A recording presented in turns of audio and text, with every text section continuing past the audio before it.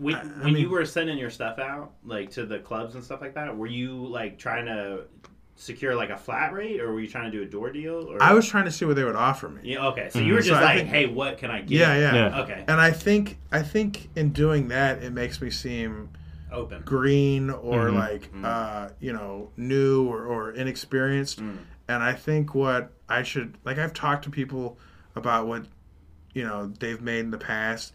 I've got friends who open for dudes. I've seen their checks with similar credits to me, making like 6,000-7,000 for a weekend. Yeah.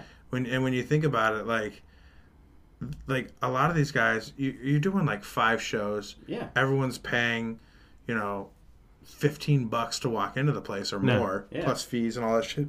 Every single person is buying food. Like, when you break it down as per show cost, it's less than $500. Yeah, kind of exactly. thing. It's like, that seems very reasonable. I mean, I guess $500 would probably be like $3,000 or so. Yeah. So I mean, even if it was like 700, even if it was like 700 or 1,000 for the show, that's not a lot when you're talking about 300 people walking in there and everyone's spending $30 or $40 on food and shit and drinks. I'm getting frustrated on your behalf at this point, because it's like a little bit. Like it's like, because what I get told now, because I'm now, so I did my album with Comedy Dynamics earlier this year. So to me, it's not a matter of, so I've reached the point where I've proven that I can do the spot. Yeah. You know what I mean? Like, you can go listen to the hour. I feel like the goalposts always move. Yeah, they just keep moving it. Because then they told me, oh, well, you got to have, I've been told by a bunch of clubs were like, we just don't have any credits yet. And I'm like, all right. That's what I thought. I said, the moment I got the credits, then it'll change. And then I'm talking to somebody who has crazy credits. Your credits are amazing. Yeah. And they're still like, I'm on the biggest shows that have come out this year. Yeah. And I still can't get clubs to. I mean, they were like, well, you can come do our off night showcase. But it's like, fuck it. Like, at this level, it's disrespectful. Yes. I'm like, they just don't want to take a chance. They don't want a chance losing the money. And but it's so weird. Dude, there's still some clubs I can't even. I'm like, dude, I don't know, man. It's like they could use if I was like, just for example, if I was a club owner and I was worried, right, I would take the snapshot of your face in that flannel jacket from the Netflix homepage when Stranger Things came out, and instead of using your headshot on the website, and they print out the flyers and they put it on the wall, I would use that. So everybody would go, holy shit, guy, it'd be so easy to sell those tickets. That's what I said. And the stuff that you're on, some of the, and not, you can show me on She-Hulk, you can show me on Stranger Things. You could make a poster of just my face in different shows. Yeah. At the Improvs, before they run the actual show, they do reels. They could, instead of using you doing stand-up, they could use you on the shows. That's what this is everything I thought. This is everything I thought that was going to happen. Is they would just show me in the show. Yeah. They do that for some people. Instead of showing their stand-up, they'll show them on a show, and people go, "Oh, that guy." Yeah. And I figured, they would do that. The people that they book, that are completely irrelevant, washed-up comics from way back in the day, you're on, like, hot, new, relevant TV shows. I have tried. What the hell's the difference? That's the thing, is I know one of the easiest markets for me to sell out has got to be Orlando. Yeah.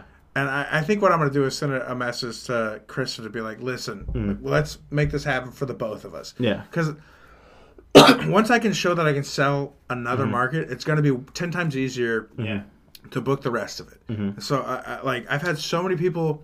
And I had a million people hit me up trying to get me to do their bar show or whatever, because I know they're trying to do the exact same thing, is use the fame and like sell the tickets. Yeah. And I know I can probably only do that once or twice in a year or 6 months. I didn't want to waste it on Joe Blow's Barbecue Shack or whatever it is. And it also does, because I think you're at that cusp of where you go out, get these amazing credits. Yeah. You come back and do Joe's Barbecue It Shack. makes me look worse. Exactly. Short. Yeah. So then moving forward, yeah, you don't step up, you step back down almost. Yeah. So to me, and I do think you're thinking the exact same way I was. I was like, I can't come back and do that because it's going to look like I didn't really do anything. And I think Krista's probably your best bet, because she's just, every time I've talked to her, she's like, just give me Ava because she's running around. Yeah, I think it's a lot of that. If you get her when she's not busy, I think you guys will work something out. Yeah, that's what I want to do. She's real cool. Yeah, and she's the best. Yeah, she's great. I really don't think she's blowing me off. I think she's just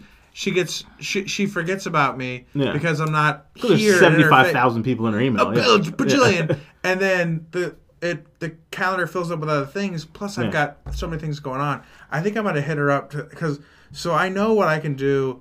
I can do another theater in Aiken again. Yeah. In like the summer, and it'll for sure sell out again. Yeah. And then I could probably do try to do Orlando or something.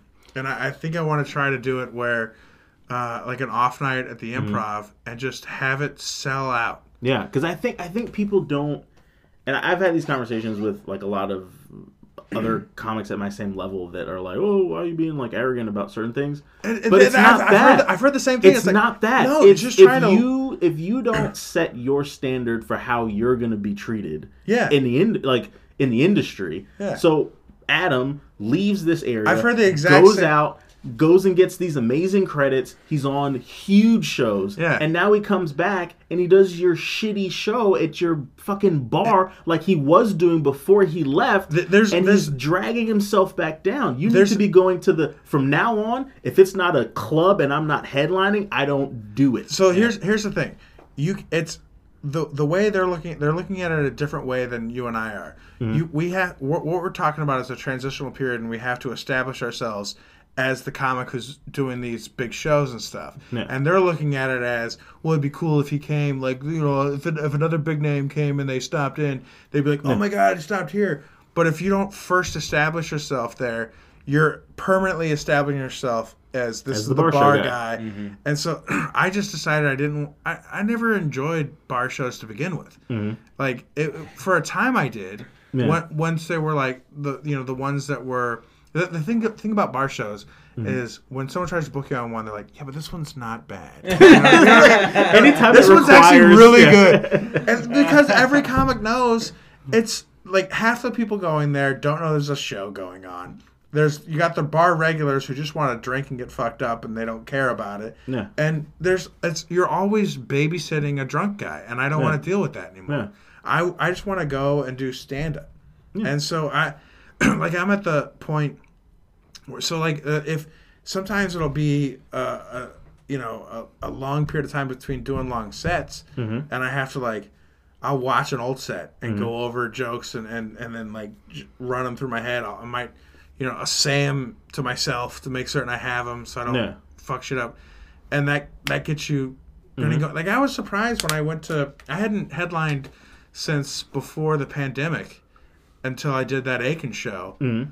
And my goal was to do 40 minutes and then a question and answer. Because if I didn't do a question and answer, I'm gonna be asked the same question over and over again. Outside at the... so who did you meet on set? Did you meet all the... I knew it was going to happen. And I knew everyone wanted those answers. Yeah. So I just did jokes until I couldn't think of jokes anymore. And then... Or there were some jokes I didn't want to do. Like I didn't want to, you know what I mean? When you're growing a set, there's stuff that you're like, I outgrew that. I don't want to do that shit anymore. And then there were some jokes I forgot. Mm-hmm. I realized afterwards, I forgot that whole chunk over here. Yeah. And when I got off stage, I did a little over 39 minutes. Yeah. Perfect. And the question and answer thing, and them giving me the key to the city and all that was like another 20 minutes. I knew it would be that long, so it worked out perfectly. And so then I started thinking about all the stuff that I didn't do. And I'm like, that's easily like another 10 minutes of shit. Yeah. So I know I have the 50 minutes or so to headline someplace. And I don't know why I was even a thought of maybe I didn't. Because I was doing it before. Well, yeah. And here's the crazy thing, too, is what I think you're in and it's frustrating to hear you dealing with this stuff. It's such a weird spot. Yeah, because... I'm not famous enough. Yeah. But I'm too famous for other things, for shitty stuff, which makes me sound like a dick to say. But no, you know, it's not. It's not. It's so important because you can mess up the image trajectory of your career. Exactly. Yeah. Well, you got to know your own value before other people know it. Yeah. Because here's the thing that's crazy. There's guys that don't do stand up at all, and they get famous on TikTok or Instagram, and the comedy clubs will book them. They don't even do stand up, and they bomb their ass off. Yeah. So if you have someone who's a proven 10+ year stand up that blew up from television, I had a friend of mine. I know this is attributes to where you're going. I had a friend of mine who he's a comic. He blew up from a viral video back when they were talking about like, are dudes using the girls' bathroom? He made a video about that, just making jokes. And his manager at the time, he was from out of the Carolinas, or he was in Tennessee. His manager at the time told him, if you can keep putting videos out, if you get one that gets 2 million views, it'll change your life. That video got 28 million views in 24 hours. Wow. And I happened to be in Knoxville at the time, and I saw him put out a post that they were going to do a show. And all it said was, like, we're going to do a show at this bar. And that post had, like, 300 likes. What the fuck? Why is everyone so excited? Is this a cool place or something? And so I go there, and it is fucking slammed. Like I was like, that's awesome, man. I'm in town. I might come hang out. And they're like, come do a guest spot. And so I went, and it was like you had to like fucking shimmy through there. Like there were so many people. They had a film crew, like a big fucking professional camera filming. And I was like, what the fuck happened? Like, what is all this shit? And they're like, oh, you didn't hear what happened? That's when they told me about the viral video. Yeah. So overnight, he went from not being able to get booked at comedy clubs to doing off nights and selling them out. But he didn't have the time. Yeah. There were 3 guys. One of them had enough time to headline because he had headlined for the very first time with me because I had gone there. I was supposed to open for Felipe, and there was a blizzard. And Esparza? Esparza. Esparza, sorry. They brought this guy in who was a local to headline because I was the only one who made it because I drove there. And it was, I drove there like 10 miles an hour because it's all the fast you can go in this fucking blizzard. Because it never occurs to us, maybe we should stop. Like, they're not going to have a show. Like, guys, just get a hotel. I'll go in the morning. It never even occurred to me. I was like, I just got to make it. I got to fucking make it. They're depending on me. But so what they ended up doing was each one of the comics on the show did like 30 minutes. Yeah. So even though he was in the headlining spot, the opener, the host, middle or feature, and headliner all did the same amount of time, so that they could fill the whole show, which is totally what someone can do if they get famous before they're ready. Is just do less time. Yeah. But my thing is bring other comics to fill it. But the thing that I hate, because I also have my own personal beef with what they say is like the system, right? In terms no one of really like fucking knows. It's but here's the thing, you went and did it the actual old school way. You did comedy for a decade. You took the acting classes. You got spots on television. Now you're a famous guy on television, and there's still fighting it. Oh yeah. So it's like what? So I've reached a point now where, and I'm super glad that my social media guy's here. He's not my social media guy, but his wife is helping me with social media stuff. But it really has gotten to the point where comics have to take their own power. Yeah. Because I mean, but that's what a lot of. So at this point, what else is there left for you to do? What do you gotta win an Oscar to get a Wednesday night? It doesn't make any sense. It makes no sense. Yeah, I don't know. I've never been one of the chosen ones. I feel like I mean, but there's some people who looked at me in the past and go, "Why is he one of the chosen ones?" Like, you know what I mean? I remember comics getting mad because I got the feature at the Improv on an off night. Well, anytime you see somebody at your level go up to the next level, like everybody around you immediately goes, "What the fuck is that? Why is it not? What's that guy got that I don't?" It's crabs in a bucket. Yeah. It's you know what? You guys know what that term is? Yeah. Yeah, I'm black. I definitely know. He ate a bucket of crabs for lunch. You have a show right here. It's the Crab Boil Comedy Show. Yeah. It's just like I think what it is there's a lot of that is just jealousy. There was a rap lyric I heard that always sticks with me. It's like jealousy comes from being that which others failed to be, and it's true. It's like they I forget which song that is, but every time I hear it, I think of comics because you see it a lot. It was like I used to see comics hating on Bonkers, and it was all the comics that didn't get booked at Bonkers. Yeah, and they were like, "Oh, fuck that! We got to do independent shows. Fuck comedy clubs." And it's like, You really saying that? I heard. It became immediately obvious when people were saying "fuck the improv." It's like, what are you talking about? Yeah. Have you ever been there? It's fucking awesome. Yeah. It's the best place Yeah. to do comedy in Central Florida. Yeah. It is so fucking sweet. Yeah. Like, I don't know, man. It's comics are weird. The one thing I learned, like when I first moved to Atlanta, it felt like I had left an abusive relationship. Like, I didn't realize, for real, like I didn't realize how toxic a lot of the scene was. A lot of those people have moved and left and gone out. But for a while there was a real toxic element in Central Florida, and a lot of it's gone. He got attacked in a way that is, I tell people the story. People don't believe it, I'm sorry. Till this day of how insane. You gotta tell it now. Do you want me to tell it to him off microphone? Or tell, I don't give a shit. I swear to God, I'm not going to say her name because I hate this person. Tell me everybody does. There was a comic out of Orlando. Uh-huh. She, and correct me if I get any of this wrong. Yeah, go ahead. She didn't like Adam for whatever reason. I still, to this day, have no idea why. She made a fake Facebook profile using his pictures. What? No. I know the story you're telling. She got another female comic's phone number, texted her, identified herself as me, and then asked for nude photos of her.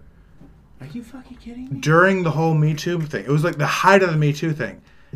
And she thought it was hysterical to try to basically She's like catfishing that person. To sexually harass someone. She wanted to sexually harass someone under my name so that I would get expunged from the comedy scene because she didn't like me. What? She was trying to completely destroy my career as a joke. My what a fucking bitch. My hatred for the Orlando scene. Yeah. It really boiled over during that whole situation. The fact that she was allowed to run around here's the after thing. that, it's crazy. Yeah, there were a lot of people doing similarly bad things, and I think I'm serious, dude. There was a period of time before the pandemic when Orlando. I am now humbly starting to apologize for how I used to talk about the Orlando scene.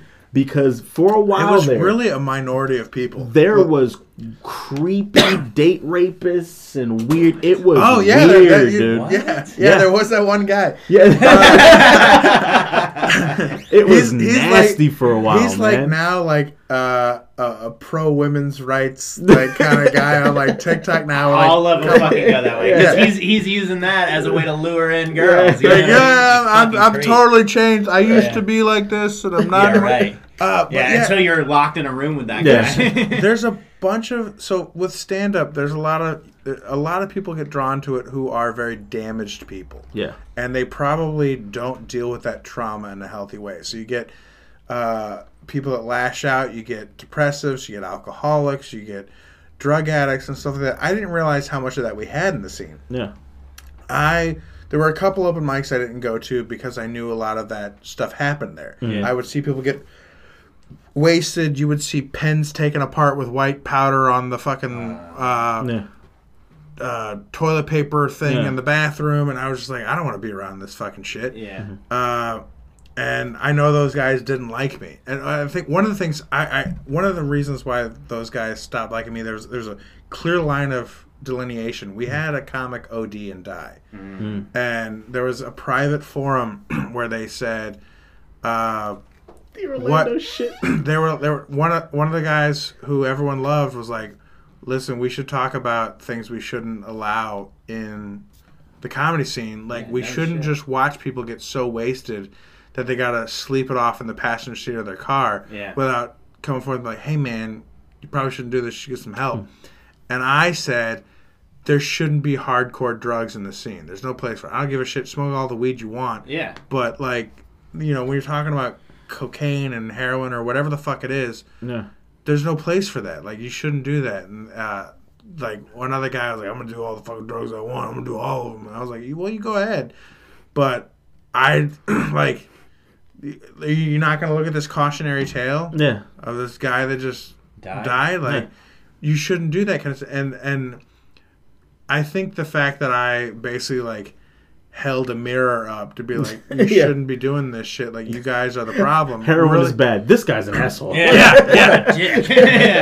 Like, what do you mean you don't like cocaine? Like, cocaine's the best. That's right. I don't know if it still exists, but there used to be the Orlando shit talking group. Yeah. There was a Facebook group for the Orlando comics, and then there was a second one that certain people weren't invited in, and it was everybody else talking shit about the people they didn't like. Yeah, right. The craziest thing because of that group, I had to change the settings on my Facebook to where you had to be a friend of mine to comment on stuff. Yeah. Because all these people, there was very few people I blocked. I would just unfriend these people. Like, if you've got your own bullshit to deal with clearly, and I don't need you taking out your frustrations on me, because that's what a lot of it is.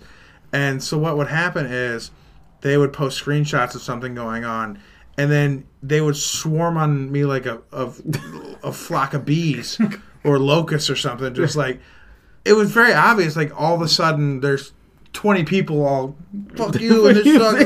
Like, what do you? And they're like, no, we all just organically came here at the same time. Like, go fuck yourself.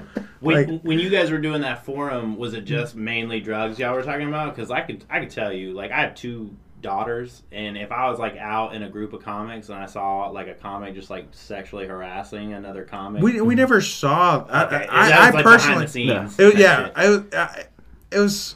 I never personally saw anything like that go down. Yeah, and if I did, I feel like I mean, you never know how you're gonna react. You might stand there and like, did I just see what the fuck? Sitting there questioning. Like, I've definitely been in situations where I stood there for an awfully long time going, am I? What? Oh, is this like real? Trying to process, real. Should I jump in and like fucking start hitting some people or something? Because you don't want to overreact. You're like, am I overreacting? Like, so like there's that. I've had that moment, like, dude, I remember I got mugged once, and like the guy runs up and like, give me your wallet, and I'm like, is this really happening? Like, you know what I mean? Like, are you sure? Yeah, and like you're processing it for a second, and then get punched in the face, like, oh, it's real, this is happening. He means business. It's like, am I on a scene right now? Yeah, so I mean, like, there's shit like that, where just like, that's one of the things I found with me, like. There's definitely a moment where I process, like, is what I think happening because I don't want to overreact. Yeah. So I mean, I don't know. Yeah, I never really saw. There were definitely some things like that I was like, this is fucked up, and like unequivocally fucked up. Like, I'll give you another example. I had a stalker that figured out where my house was and was like trying to look through my blinds at like 7 a.m, ringing the doorbell and stuff. I sleep till like noon a lot of the times. I'm a comic. Like, I didn't have a day job. Yeah, up late at night. My hours are different. But like, I remember hearing the doorbell go off and going like, I'm like, I'm probably a salesman or, Jehovah's Witness. Like, fuck it, I rolled back over. And when I went to leave, these neighbors I'd never talked to were like flagging me down, and they told me some guy was like looking through my windows and stuff at 7 a.m, and I was like, what do you look like? And they described him to me, and I took out my phone and I showed them the photo, and they're like, yeah, that's the guy. And he was like a fan of mine who just slowly went downhill and started sending me messages that didn't make any sense, like, don't kill me, I can't die. And then just gibberish, like he was just banging on a keyboard. Kind of thing. Sometimes there's a word, but it doesn't make sense in the context of the rest of the gibberish. He's like texting you his manifesto. not quite like that. Like, nothing really made any sense. I showed Ryan Holmes a lot of it because we were on a road trip going to like Tennessee or something to do shows, and I showed him. He's like, this is really fucking scary and creepy. Yeah, that's weird. And at the time I was living in the house that was owned by the guys that own Bonkers. Mm-hmm. Like, I was watching the house for them, and so it was their house that this guy was like looking through the blinds and shit.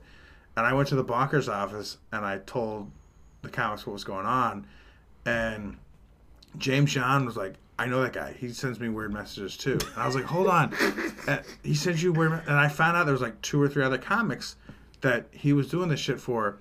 And I what happened? What precipitated him coming to my house was I was supposed to be on a show that was like a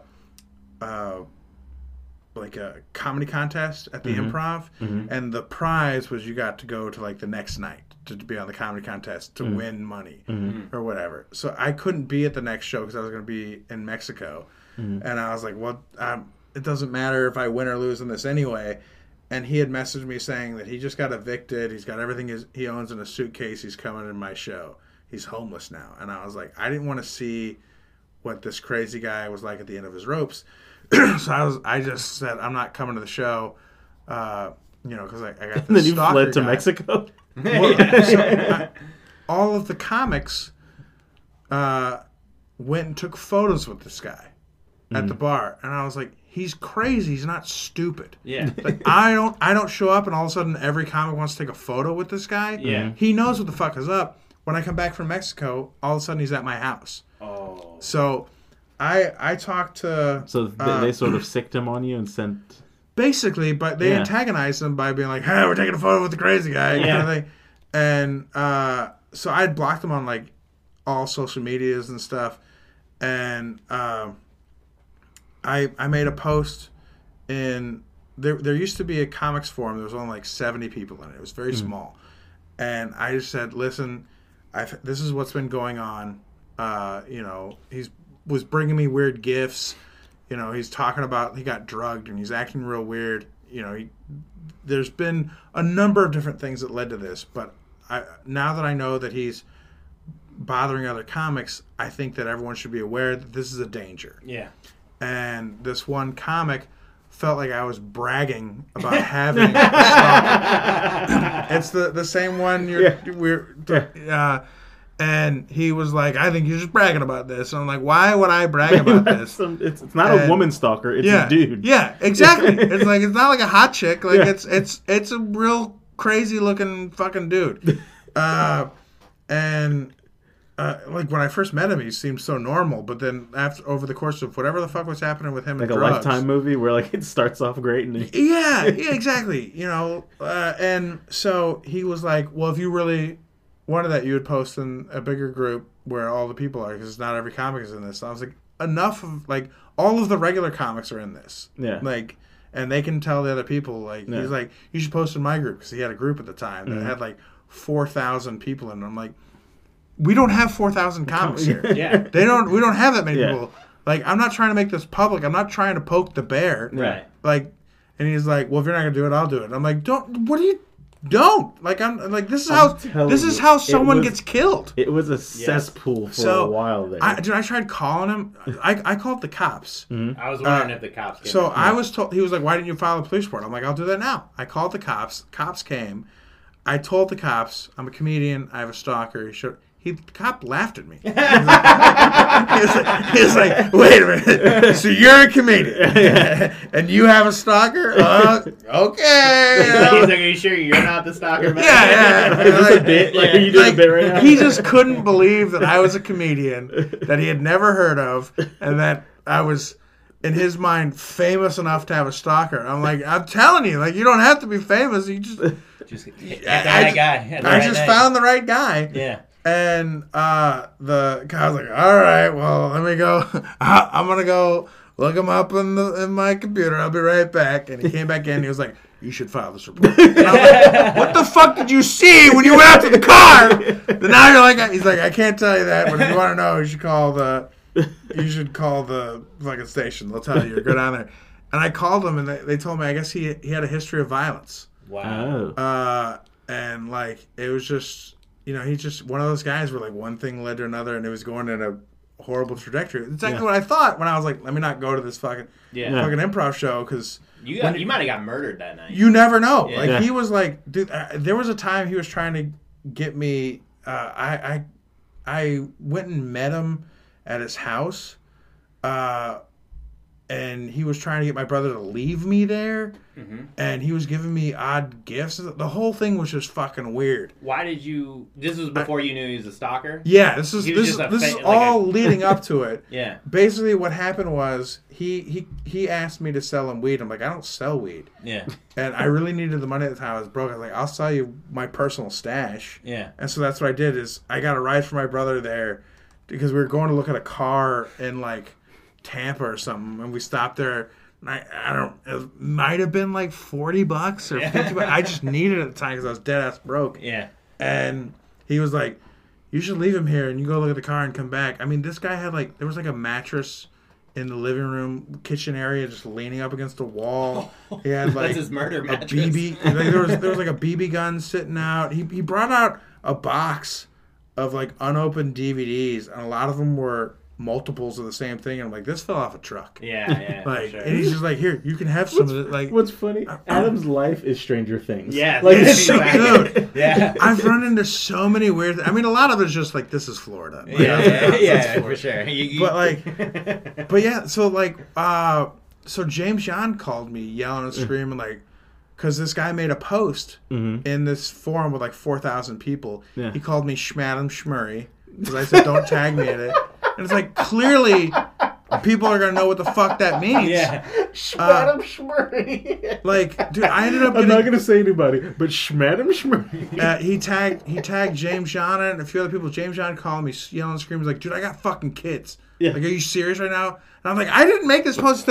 He's like, yeah, but you made the original one. You know fucking comics. I saw that. I was like, I was trying to do the right thing. I didn't know it was going to lead to this. I was trying to warn people. Wow. And I'm telling you. So, oh yeah. So, like, I ended up getting a message from the guy on LinkedIn. I had blocked him on LinkedIn. It said, like, I still see you.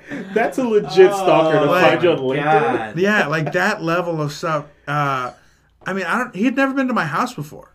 I think he might have figured out where I was because Facebook, when you made a post, used to like say the area of where you are on your post. Mm-hmm. Yeah. So it would say like Fairview Shores. At the time I was in Winter Park. Yeah. And he knew what my car looked like. So he must have just driven the neighborhood until he saw it. Oh my and God. I was just like, that's fucking crazy. But what happened was James John ended up calling. I think James John called Joe and Margaret Owen bonkers. Mm-hmm. And, he's flipping out like he's got kids and all this shit's going on. So Joe calls me. He's like, what the fuck is going on? And I was like, I explained this guy showed up. I have a stalker. I called the police. I made a post in this comics forum trying to warn other comics. I found out he was bothering James and Ryan Holmes and a few other people. And this other dude made this public post, he won't listen to reason because I'm like, dude, what outcome are you expecting from this? Yeah. It's either this guy kills me or nothing happens, and you're gonna be like, I told you so. Yeah. Like the downside is so big. Like, what the fuck is wrong with you? But there was no getting him to listen to reason, and he's like, I'll fucking handle it, and hung up the phone. And next thing I know, apparently what he did is he called I almost said the dude's name. He called the guy and was like, he's like, listen, my wife comes to this house sometimes by herself. Adam's not the only one who lives there. Fucking take the post down because you're affecting people other than just him. Mm-hmm. Like, this is dangerous. This guy has a history of violence. Fucking take the post down. Yeah. And he's like, or you're never fucking working a day at Bonkers ever again, kind of thing. Mm-hmm. And he was like, all right, take the post down. I don't know if he said you'll never work a day at Bonkers ever again. That's what a Vidable, I just said his fucking name. That's what he said that he made it sound like I called Bonkers to rat him out so that they would basically strong arm him to take the post down. And I didn't do any of that. Yeah. But even if you did, why did it come to a point where you had to? It shouldn't have. It's just none of that. But so I like talking to because Brian's been doing comedy for like 4 months. Oh yeah, and there was some. And a lot of cities have people like that are just they're very damaged people, and they come to comedy because a lot of comics are damaged, and then they're just like I'll tell you how I think we ended up with such a toxic community for a little while, and it started from the best of intentions. Okay. And there was a comedy festival here that all of the proceeds went to help the people with mental illness. I remember. And so you had a lot of people who were doing it because that was personal to them. But what you also had was a lot of people self-diagnosing themselves, or maybe they were actually diagnosed, and they're like, these are my things I have going on. And so people were like, well, you can't get mad at them for doing that because they got that thing. And so the behavior started to get overlooked so much that it became like this behavior is acceptable. And so that then blossomed into doing more and more. Because once the boundary gets moved, we test this boundary, and then the boundary gets moved again. And then it just turned into people being absolutely terrible human beings. Like, some of those crazy things that happened to me, like, blew up in our comedy group, that comics from all over the country had heard about it and were trying to get into our group just to read what the fuck was going on. It was that bad. Wow. It was like I went to other states and cities, and there was a time or two where people were like, hey, weren't you the guy that person, like, they knew about the crazy shit. And I was like, That's wild. I couldn't believe how far-reaching it was. Like, the line of delineation that I just want. Well, I mean, we have this weird discussion because we're both like over 30. Yeah. And the thing with comedy is, what's cool and weird about it is it brings people who would never communicate under any circumstances into this tight, small community. Yeah. And there's people that are in this because they actually have potential and they want to work and create a career in this industry.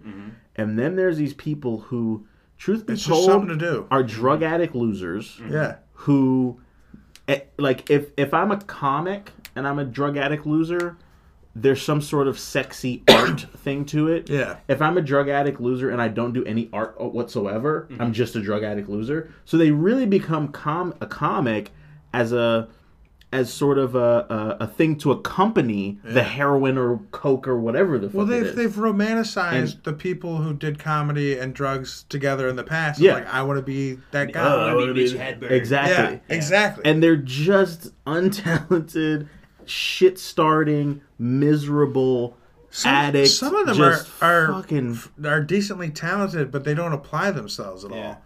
Well, if the mailman costume doesn't tell you anything, I'm also a drug addict. But what happens is it creates this weird thing that there really is, like, if you're somebody who's trying. I mean, what made me so angry about the situation, and I didn't have these personal conversations with you before, but if you look at where Adam's career was at the time, he's one of the only people who's doing commercials and like real shit. And in the last few years, his life has completely changed and gone to a next level. For some Orlando comic nobody clown could have potentially ruined that opportunity is so enraging to me. Dude, I'm serious. There was a time when I was like, when is somebody going to kill this person? Because you're playing with real people and she would go back and forth with, again, comedy brings people together that would never one of my favorite I'm very happy that no one ever went to that level with that person or anyone else. Like, I'm glad no one, like, that would have completely fucked up the whole scene. No, of course. But my thing is, they would have been a martyr and all that. Like, I'm glad no one hurt them. There was I get, but like I said, in moments of rage, you just go, how? I mean, because what would happen is also there's comics that my favorite thing was when, because I would be from the outside because I'm Melbourne and I don't really whatever, but there's also like black comics that are like 40 and 35-year-old black men from like the Bronx and shit that are down here doing comedy. And those little weird white kids that would do the type of weird stuff that they were doing to Adam would do it to like grown black men from the hood. Get fucked up. And it wouldn't happen, but those kids would always play right on the edge. And I'm like, would somebody just find this kid in the alley and fuck him up and just get these people out of our lives? I always figured it like I remember. So that one or two of those people blew up real big on TikTok, and there was a moment where I thought, if I made a TikTok talking about some of the shit they did, it would completely crash this like ridiculous image that they're trying to put forth of like I'm such a good person. And I was like, no, because that just brings you down too, man. Yeah. Not just that, but. I don't think, looking at their work ethic that they had before, there's no way they're going to sustain what they've got. And it's so much better if they are their own ruin than if I have anything to do with it. Yeah. So that they can't look back and go, it was fucking him, he did that.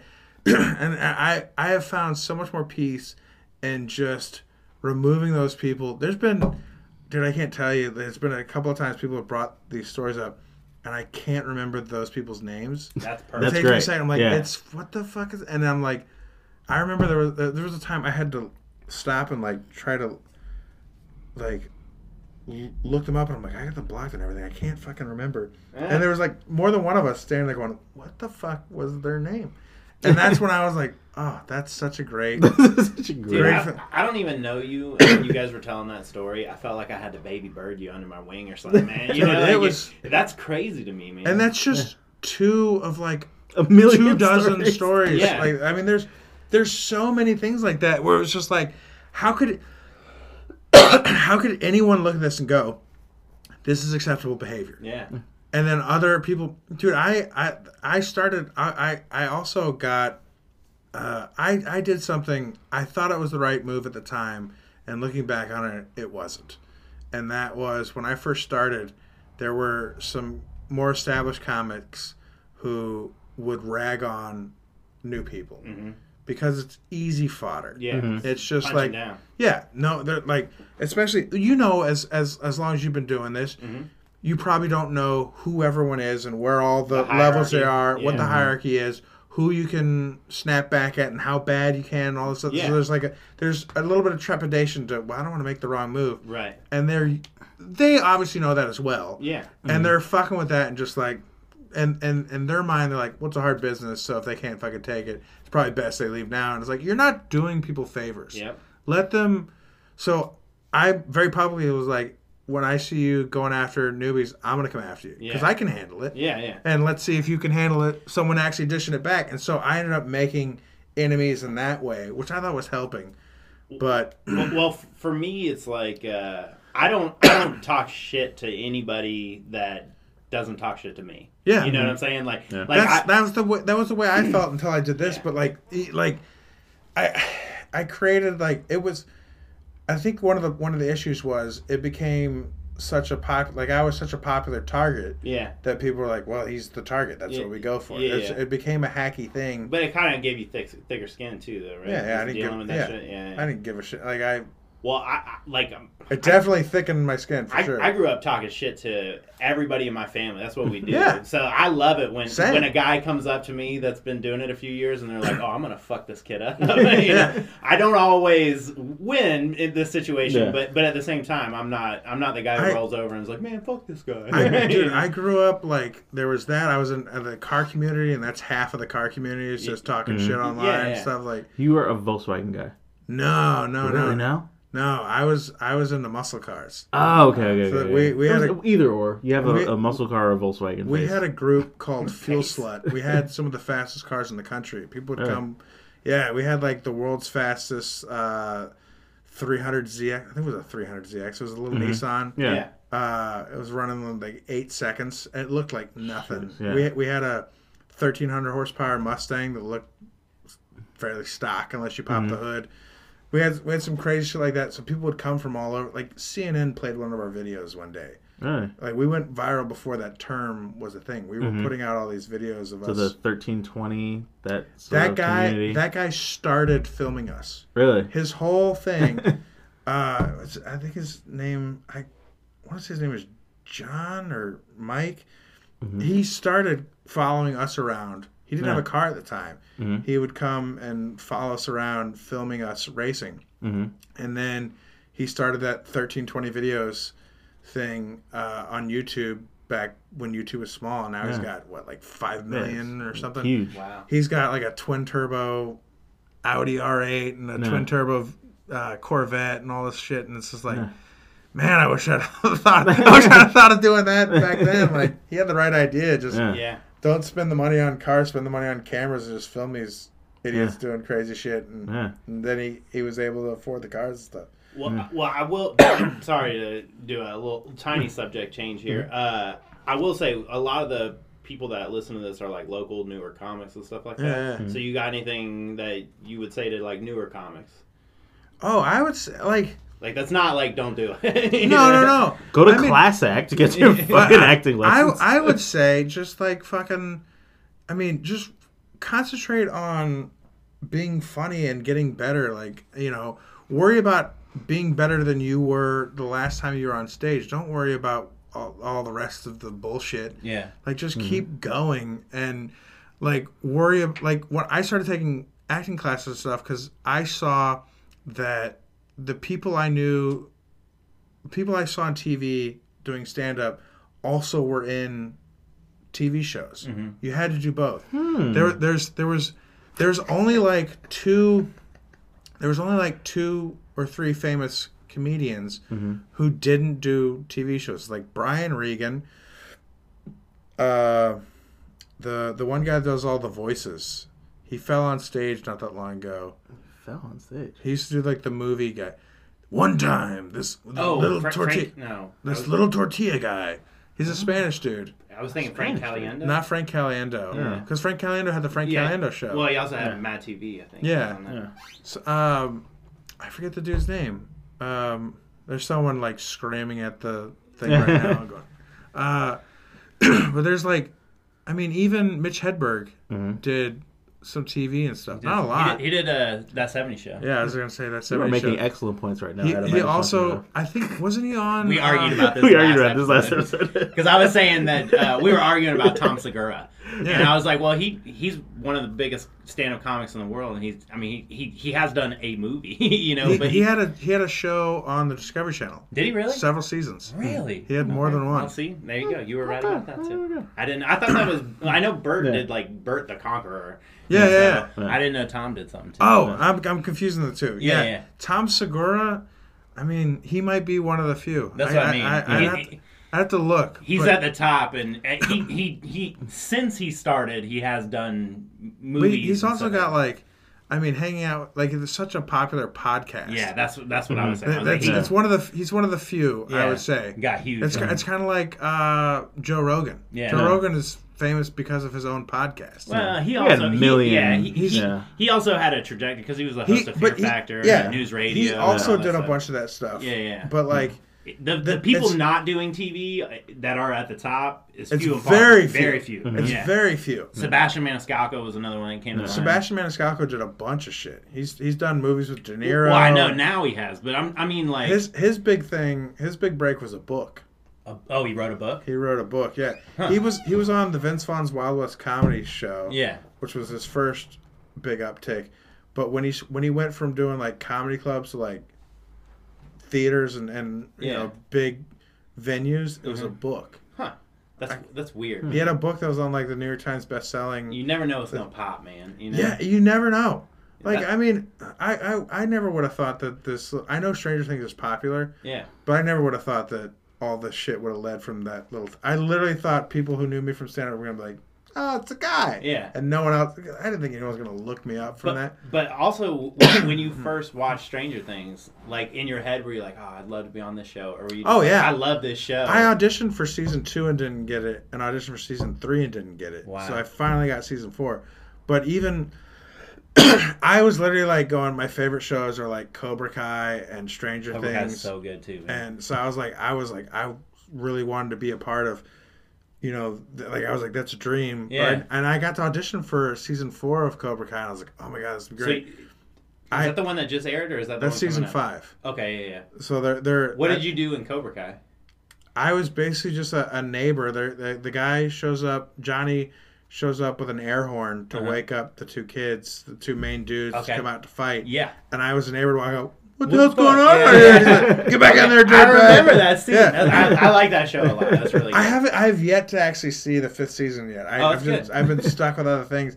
I need to catch up on that and Barry. And Barry. Barry's so I was good. literally talking about Barry yesterday. It's so good. That's so good, man. So if you've seen Barry, yeah, that's exactly what acting classes are like. Oh yeah, they're just like that. with Henry Winkler. Yeah. I mean, I tell every actor to watch that show because it is so good. It's so perfectly what acting classes are like. Hilarious. Yeah, that's I was telling Jimmy this yesterday. I was like, dude, you gotta watch Barry, man. Like that show's fucking awesome. So I would say, to answer your question, circling back, take some acting classes because you need to do that because if you got to be able to act in order to they're symbiotic. Yeah, they feed each other. Because the more acting stuff I do, the more I'm going to be able to do for stand up. Yeah. Even if it's like doing less shows but they're bigger. Like it still helps. Yeah. Well, I asked Fortune Feimster the same question and she said the same thing. Yeah. She said take improv or acting classes or something. I did both of those. Yeah. She's like it'll just help you on stage. Like, improv and acting classes both help me on stage. Yeah, 100%. Because you do with Meisner, it's a lot of improv, and so it's working that muscle. Yeah. Of thinking of things real quick, and like when I did, I hosted the improv the other night, and there was crazy shit happening with like someone's phone went off, and whilst I felt like I was a little rusty. Like no one else would know other than me that I was rusty with the jokes because I know how I've delivered them in the past and how perfect. But at any rate, but like when the guy's cell phone rang in the front row, I immediately like fucking launched into a tirade and like was crushing on just fucking with this guy with his cell phone ring. It was a black dude in the front row, and his cell phone rang, and it was the Star Trek theme song, and I couldn't quite place it, and I was like, was that Star Wars? And another guy was, no, it's fucking Star Trek, and I'm like, I just angered like 3 guys in this room right now, like, holding their hands up like this, and I just went on this tirade about it, and then was like, all right, let's get back into jokes, but like. You could tell there was an immediate thing where people were like, "Oh, this guy really is really good. Like we should fucking pay attention." Like it changed the dynamic of the room. Hell yeah! When they saw, like clearly, that all happened on the spot. Yeah. So that's literally because like you said, I'm fairly new, so I'm working on a lot of different facets of stand up to try to get better and work those muscles. But crowd work is the thing that I've been putting out hard. Here's I really love it. So. The only way to get better at crowd work is to fail at it. Yeah. You got to. I remember I was afraid of it for a little while, and I remember sitting at an open mic and everyone was bombing with material, and then a guy went up and just did crowd work, and you could tell the audience knew this was happening right now. Yeah. And they paid attention, and they laughed, and I was like, I got to do the same thing. Well, Chris and I did a show last Tuesday, all right? Mm-hmm. This is how I know that there's levels to this, right? So I go up, I'm like the 4th one up or something like that, and I did a 10-minute set, and I did crowd work for probably like 5 minutes of the set, and it went great. Like I mean, it was a really good set for me, Yeah. And I got off stage, I was like, man, I killed that shit, hell yeah, And then about an hour later, Chris goes up, and he does some jokes, but you went up for what, 15 minutes, 20 minutes, something like that. 20. And he did crowd work and just murdered. And I was like, oh, okay, I see. I remember. I'm feeling high and mighty, and then Chris goes in and just destroys. There used to be a comic around here. He's passed on now. His name was Eric Myers. Yeah. And I remember going to the Palm Beach Improv with Eric. And I was on the show. But there were a couple friends, like Mike Hurley was featuring. Okay, I met him the last 2 weeks ago. Eric Myers was headlining. And I watched Mike go up and murder. And I'm like, he's crushing, Yeah. And then Eric went up, and it was a whole completely different level of fucking murder. Like, I thought that Mike got laughs as much as anyone could possibly get. Yeah. And Eric was like, hold my beer. Like, what was the difference between the two though? Is just the level of crowd work, or was it just the jokes level? Like, what was it? have you never seen Eric? I don't know Eric. I've seen. Okay, Eric is extremely high energy. His voice is very interesting to listen to. Okay. He has a lot of act outs, and he has the perfect economy of words. I'll give you one of his jokes. Okay. He it's one that Carmen Valone always uses for an example. He talks about drinking and whatnot, and he talked about getting so drunk he fell asleep on the toilet. He's like, it wouldn't have been so bad, but I was at Outback Steakhouse at the time. They fired me on the spot. So like it's perfect. Yeah, just concise. bam, bam, bam, bam, Yeah. and like all of his jokes are like that. He's got a joke where from the punchline to the tag is like one word, or just like him screaming, or something like just like his and every punchline is so good. Like those three were great punchlines. I just imagine them delivered by a guy who's running around the stage and has a crazy high pitched voice and just like he doesn't ever give the audience like a moment to rest and come back down unless they get like a huge laugh. He'll wait for half a second and then it's just right back to it. And it's just it's crazy. Well, I met Mike 2 weeks ago. Duncan had a roast of Santa at a bar show, right? And Mike was frosty. Yeah, he's always frosty. Last like 10 years or so, he's always been okay. frosty. Well, that makes me feel better because I went up there and I gave it hell, and I like he went like two after me, I think, and I got up there and I felt like I crushed this. You know what I mean? Yeah. I felt like everybody who went before me, like I did the best so far, Yeah. and then Mike came up and just fucked it up, man. I was like, oh man. Well, Mike's been doing it. Well, I know. I don't normally compare myself to other Mike was comics. established when I started. Yeah. I've been doing it 13 years, so Yeah, he's got to be in like the crushed. 18-year range. Yeah, he was probably doing it 3 or 4, maybe 5 years when I started. Yeah. So like he took me around. He was one of the first people I featured for. He took me around. Hell yeah. So I mean, also that's like his forte. Yeah. You'll see it online too. Is he just like snaps back at people? He was hilarious, man. He's like roasts are perfectly his wheelhouse. Yeah. Well, we walked out, and my wife was at that show too, and I was like, man, that was awesome, and we had some friends there too, and they were like, man, you did really good, like blah blah blah, and I was like, all right, well, who's the best? And they were like, Frosty. All three of them. I was like, man. I mean, he's literally a writer on James John's TV show. Oh yeah, Like, that's right. You he's told me that. Professional I television forgot writer. about. Yeah. I didn't know that at the time. Yeah. Honestly, I didn't know who he was at all because like I'd only done shows with Kevin Dean and Leslie Joe before that, and they were on that, so I knew them. Leslie's awesome. Yeah. I went to an open mic that she was doing in Orlando, and it was really early on. Like We're just looking at $300 seafood. I was like going, is this a restaurant? Who's putting $300 on restaurant food? lobsters. We have a TV in the studio, so we're like distracted by the BuyLobster.us is not sponsoring this podcast. But they should be. Send us $300 worth of seafood, Hell damn yeah. it. No, I did a open mic that she did. And We've been doing this for like 8 hours. Is anyone listening at this point? Yeah. Are you doing it in like 2 parts? No, I'm just gonna put it out. But no, we're closing. Yeah, we're wrapping up. But what? So it's I'm funny. not trying to rush you. No. I was like, who's But listening? you were talking about Michael Hurley and having sort of this conversation. One of my goals with this podcast is I noticed that there's, and for for reasons that we all discussed throughout this, but I feel like there's a clear separation from like brand new open micers and the established working comics. They don't hang out. They don't communicate for the most part. That didn't used to be. There's, I used think to be, Orlando's like- different because a few of those like guys that have been doing it a long time do hang out. Yeah.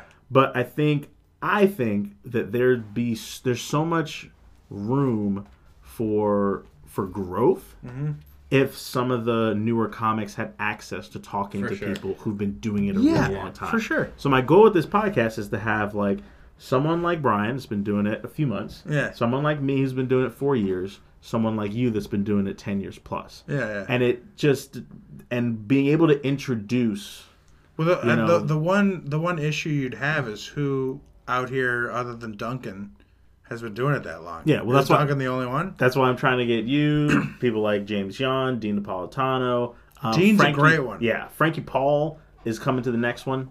Dude, Frankie Paul's been traveling. Dean is a great one. I mean, Dean, like everything you see me doing now, Dean did like 10 times that. He was moving out to LA. He moved back to take care of like his wife. Right? Yeah. He got married to a woman that he had a daughter with. Mm-hmm. He gave it all up to come back and raise a family. That like it's the most noble shit. Yeah. I mean, there's still part of him I'm certain that's like I could have done it. I could have been the guy. Yeah.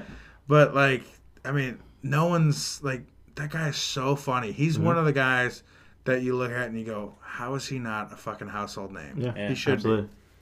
And so one of the things that I think would be such a cool, and I really want to like kind of use this thing to be a catalyst for that, is like I think newer comics would grow so much if they had access to some of the more experienced comics. But I also think newer comics have figured out marketing and social media to a point that if those experienced comics had access, like, because I'm watching new comics start out and get tens of thousands of followers, and it's like, man, if the older comics only knew that if they spent some time with these younger comics, this could be a symbiotic relationship. I've tried to do the same thing. Like now I've got like 12,000 on TikTok. Yeah, I'm slowly going. You want to hear a cautionary tale? Okay. There's a you probably never met this dude. His name was Arnie Ellis. Mm-hmm. He was a very established comic, super funny, very cerebral, very very smart. He would use words on stage like décolletage, but people, with the way he said it, he purposely said it in a way that everyone knew from context clues what he's talking about, so no one felt dumb. Mm-hmm. But he was just super funny like that. He got to go do. There's a thing called the Gator Growl, and it's for like the Florida Gators. They have like their homecoming, I think it is, and then they bring in, sometimes I guess it's a singer or a comic or whatever. They bring in a big name to perform in their stadium, and they brought in. There was a guy. I'm trying to think of the guy's name. He had a late night show. He's kind of a Scottish dude. Oh, that sounds familiar. Craig Ferguson. Craig Ferguson. Okay, he brought in Craig Ferguson, or they brought in Craig Ferguson to do the Gator Growl, and it was like this huge stadium with all the people, and they got Arnie Ellis to open for him. Arnie Ellis opens for Craig Ferguson. Craig is like, this guy is fucking great. How does no one know who this person is? And he's like, I'm going to have you on my show. Craig it was like the Late Show with Craig Ferguson. So he flew Arnie out to LA and had him film a 4.5 minute late night spot. Right?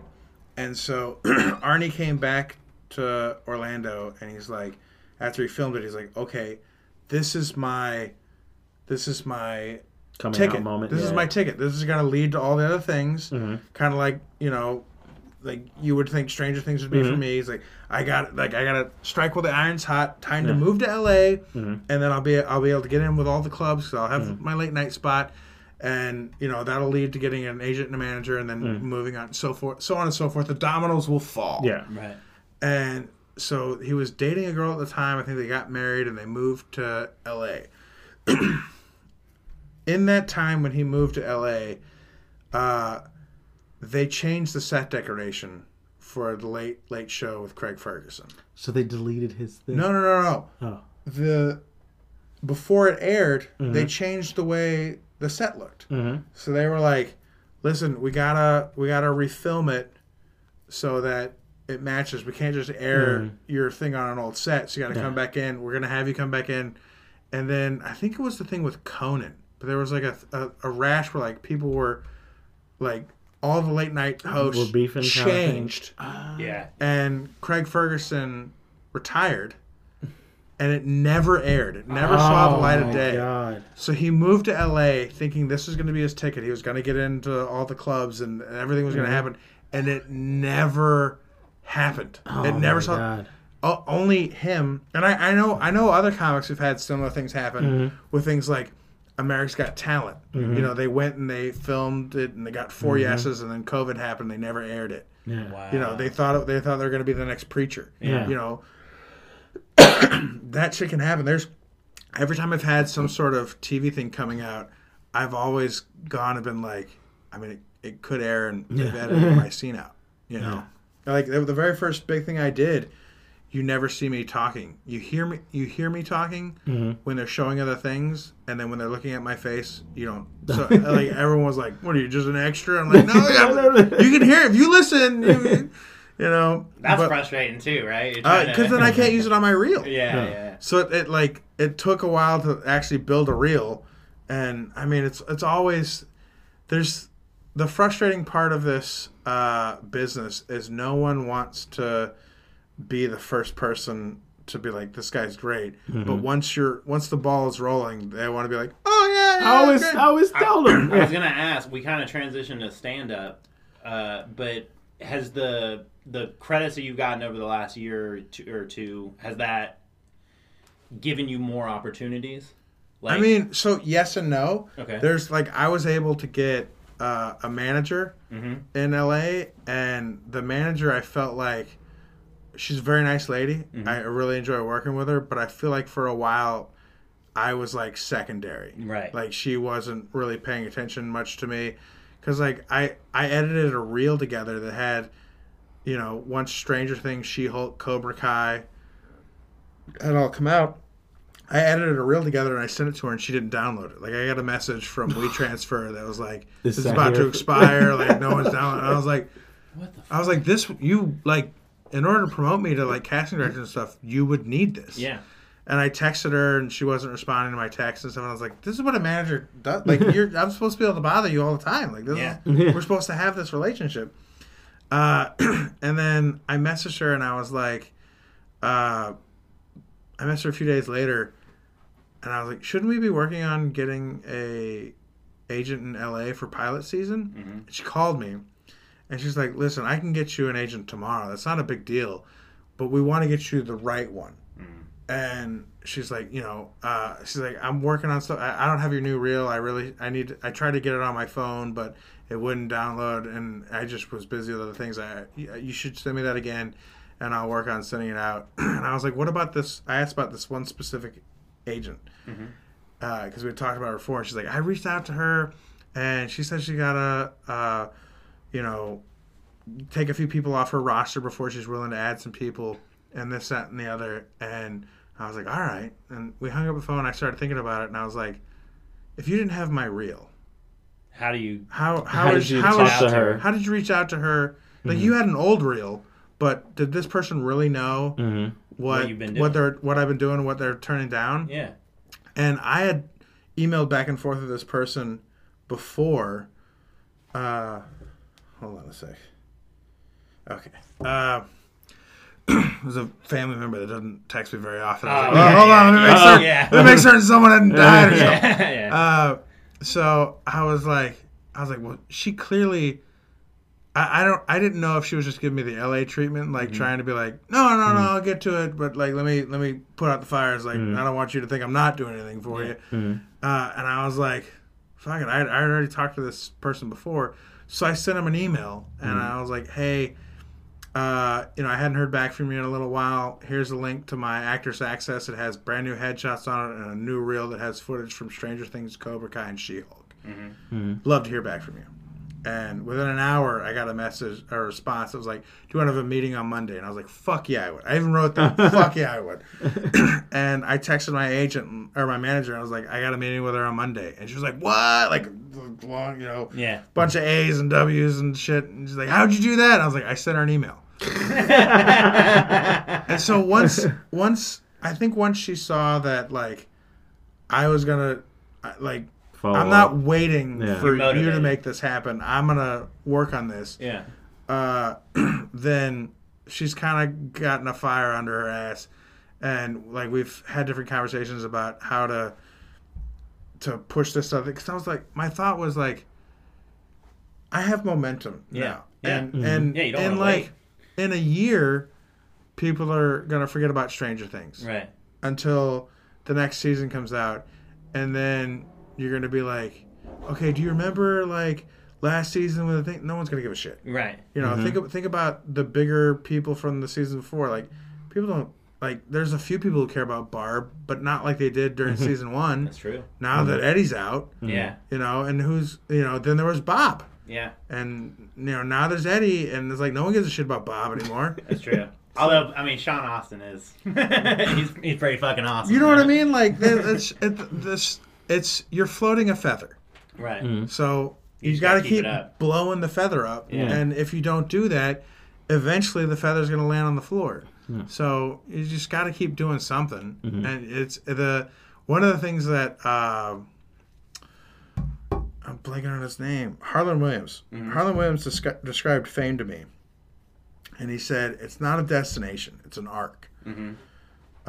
He's like, there's only like 5 people who've been able to maintain at the peak. Right. You know, he's like, even Arnold Schwarzenegger, you think about it, he's not selling $50 million movies now. You know, the last thing he did was, the last major movie that he headlined himself was Eraser in 1997. Wow. Like, think about that. Yeah. He's done a couple Terminator movies, but those are like ensemble Yeah. things. Like, the last major thing he did that really... Become Governor of California. Yeah. Eraser was good though. Eraser was a great fucking movie, good. but it was also like 1997. It might have been 98, but it was in the 90s. Yeah. That was Vivica Fox, I think. She was. It was a fucking great Or movie. no, it wasn't Vivica. It was It doesn't matter. But it doesn't get much bigger than what Arnold was back then. For sure. And now there's Now I people. gotta know who it was. Now there's people that don't know who he is. You know what I mean? There's Yeah. kids that have no idea who the fuck. That's true. Yeah. I mean, my kids know Arnold, but it's because my wife is like in love with him. Exactly. So, but there's probably kids in her class that have no idea. For sure. If she walked in and was like, "Do you know Arnold Schwarzenegger?" They'd be like, "I think I've heard that name." Yeah, Bodybuilder, you know, Yeah, something like that. Yeah, Yeah, but Vanessa Williams. Yeah, There we I go. said Vivica Fox. Sorry. yeah. But like, so there's like a few people like, oh God, who's the dude that was in? I mean, he's done a bunch of, so like Leonardo DiCaprio, not Angelina Jolie, I guess anymore, but like Jennifer Aniston, Brad Pitt. You know, there's like those people. But even Brad Pitt, like, He's kind of started to he come is down starting a to little come bit. back since the Tarantino movie. Yeah, the Once Upon a Tarantino. Time. I say Tarantino is like the guy who just revitalizes everybody's career. But it's the same thing. You got to keep that yeah, feather floating. yeah, because now he has Bullet Train and all that. You know? Bullet Train was so good. I Have you just seen watched it 2 nights ago. So It's good. very good. But so he said, a lot of people are real good on this part, Yeah. but then it's this part that people really struggle with. Well, yeah, because once you're at the peak of it, you think I'm I gonna be made here it. forever. Yeah. Yeah, this is where I belong. You know, and Yeah. then things fade. You know. So I mean, I'm well aware that, you know, She-Hulk and Cobra Kai and all this stuff, it maybe has a 6 month to a year shelf life before people won't give a fuck. I got a quick story. So when I was in high school, I lived in Beaufort, South Carolina. It's like we were talking earlier. It was where Forrest Gump was filmed and stuff, right? It's a beautiful little town on the river. Tons of movies, TV, all that shit gets filmed there, right? And there was an actor that was in a movie called The Big Chill. Yeah. It was Tom Berenger, if you know who that is. Okay. So he fell in love with the town, moved there. This is a mustache dude, right? No, that's Tom Selleck. Oh, okay. Anyway, so he fell in love with the town and moved there. That was his like full. I mean, he was like a local celebrity. You know what I mean? And for a town of like 40,000 people to have like somebody who's like an actual. I mean, he was in Major League and Sniper and Platoon and like all these big huge movies in the 80s. And it just so happened that my best friend's mom was best friends with his wife, right? And so my buddy came home from boot camp, and he was in the Coast Guard, and his mom had just gotten a divorce, and she was living in his guest house, like Tom Berenger's guest house. And my buddy came back from boot camp. He's like, "I'm off for a month. You want to come out and party at this guy's guest house for a whole month?" We just fucking. I mean, he wasn't partying with us. He was an old guy. He was mean, and I mean, he was mean. Okay, so the problem was he had kids that were mine and my best friend's age. Two daughters, right? And we're like these fuckers that are living in his guest house. Yeah. And like... luring. Like hanging out at trying the to bang his pool daughters. with his kids and shit like that. Yeah. So, his daughter's probably like, we want to go hang out with it. No, goddamn it. No, he was, I will say, there was one night, I just told this story to Jimmy, but there was one night where he's trying to fuck his wife, I think. You know what I mean? And he's like, y'all kids get the fuck out of here. But he threw us the keys to his brand new Escalade and was like, take the girls out. Like, we're, and so we went and watched Mean Girls at the drive-in theater in this fucking nice Escalade. But he, when I was staying there, I got a couple, like, we had dinners and stuff with him and shit. And in family interactions, he was really cool. Like, very nice, like, willing to answer questions about acting and stuff like that, because it was stuff I was always interested in. And so he kind of said the same thing, because he was on the bottom trajectory of his arc. He had the biggest thing he had just done like 2 years before that, like Inception. He was in that movie. And then now he's like doing like guest spots on Walker, Texas Ranger. So like he was definitely on the decline, and that's exactly what he told me. He was like, listen, man, fame is definitely an arc. Like you're only on top for a short period of time, and you just got to be comfortable with that. You just got to know, like, I'm never gonna be at the peak of where I was at, And he's like, but I'm still comfortably making a living in this business, and that's all I can. And that's the best I can hope for. The other thing like that I've seen is like the hard thing balancing comedy and acting is that I've seen once you start to get to a certain level where like the weekend of comedy is making more than the day shooting on a TV show. There comes that thing of like, what do I do? Because I've seen bigger name comics do that, and much to their detriment, they would take the instant gratification of that cash. But it's like no single weekend of comedy, unless you're doing the kind of thing Bert Kreischer is, where you're doing stadiums and shit, and even that isn't going to be as good as being on a TV show, because millions of people are going to watch that. And even the shittiest show, they're like, low ratings because it only had 5 million people watching it. Like, exactly. I mean, like every TV opportunity, as long as it's a decent show and it's going to showcase you well, is going to be better than any weekend of comedy for your career in the long run. So the hard part comes when you're turning down gigs where you're making 20 grand or 30 grand or 40 or even 3 grand or 6 grand or something to make 1,000 or 1,200 or whatever it is, 2 grand, if you're there for 2 days or whatever, that's the hard decisions to make, which that's what I was dealing with the last. I mean, I didn't have gigs where I was making a fortune, but I was turning down gigs where I was going to make 1,000 to go do a TV show where I was going to make 1,000, so it's kind of evens out. But I really wanted to do both. Like we could shoot the TV show on a Wednesday. And I could still do the weekend gig. Well, so are you going out for pilot season then? Oh yeah. You're going out to LA? No. You just do everything on film now? Everything is. I have a buddy of mine I told you about. He's done. He's on his 4th season of stuff.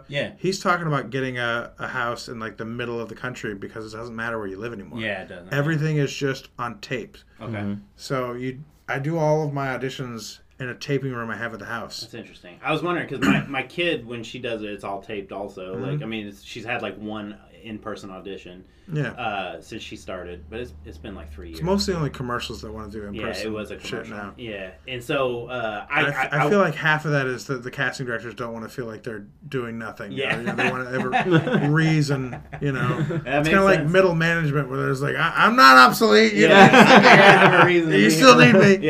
Don't forget, old Gil over here. Even though you pay for Actors Access also, which has everything on it. So, I mean, you still need agents and stuff. They definitely are your go-between. But well, my wife submits my daughter for a lot too, and she gets a lot of auditions just from my wife just submitting her to shit. You know what I mean?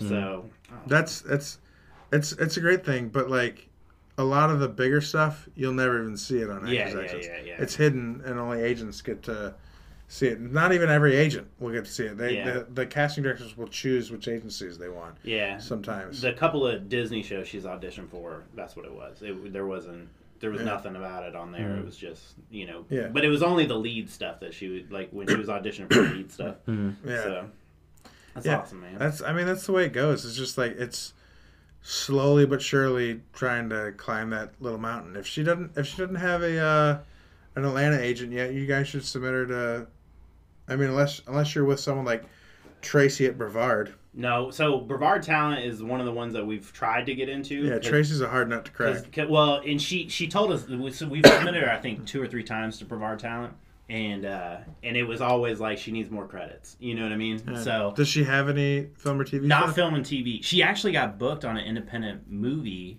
last October. Okay. Does she have good headshots? Yeah. Perfect. I mean, so here's the thing too. I got to update them because it was about a year and a half ago. Yeah. And when she was 8 years old, she fell teeth first into a fireplace and it bent her teeth backwards, her front teeth. Right.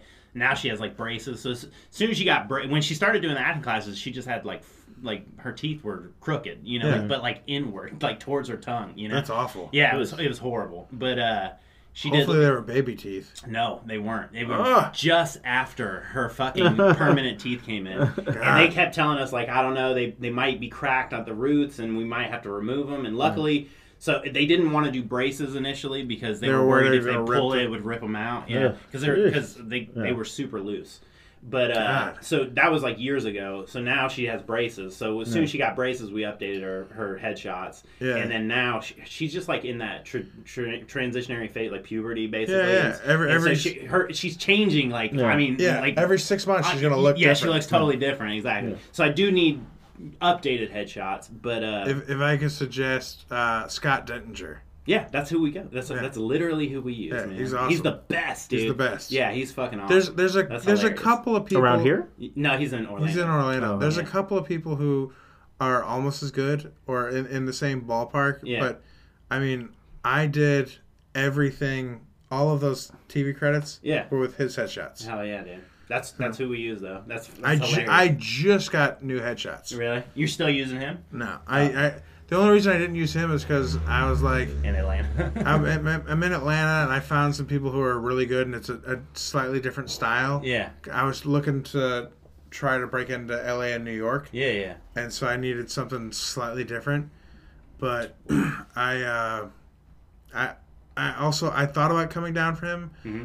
He was slightly cheaper. Yeah. But then I'd have to take into account flight, the cost to come down here and getting around and being, doing shit with, the cost of just living down here for a few days to come down here and, do the headshots is like, it's going to be the exact same price when you factor all that shit in. Yeah. So her main agent is, Professionally Pretty is what it's called. Okay, yeah. And they're out of Tampa. I was worried when you were talking about the Tampa agents. No, it was them. I was like, oh no. No, they weren't around. Let me tell you a horror story. Professionally Pretty, they're in Orlando too, aren't they? They have one on Fairbanks. Yes, exactly. Yeah. So that's where we did her headshots last time. Like he met us over there, and we did headshots over there. Because I think my wife was asking for like outdoor stuff too. So she was like, you don't want for headshots. You really don't want outdoor shit. Yeah, we were doing a bunch of different shit. Okay. We were trying seeing what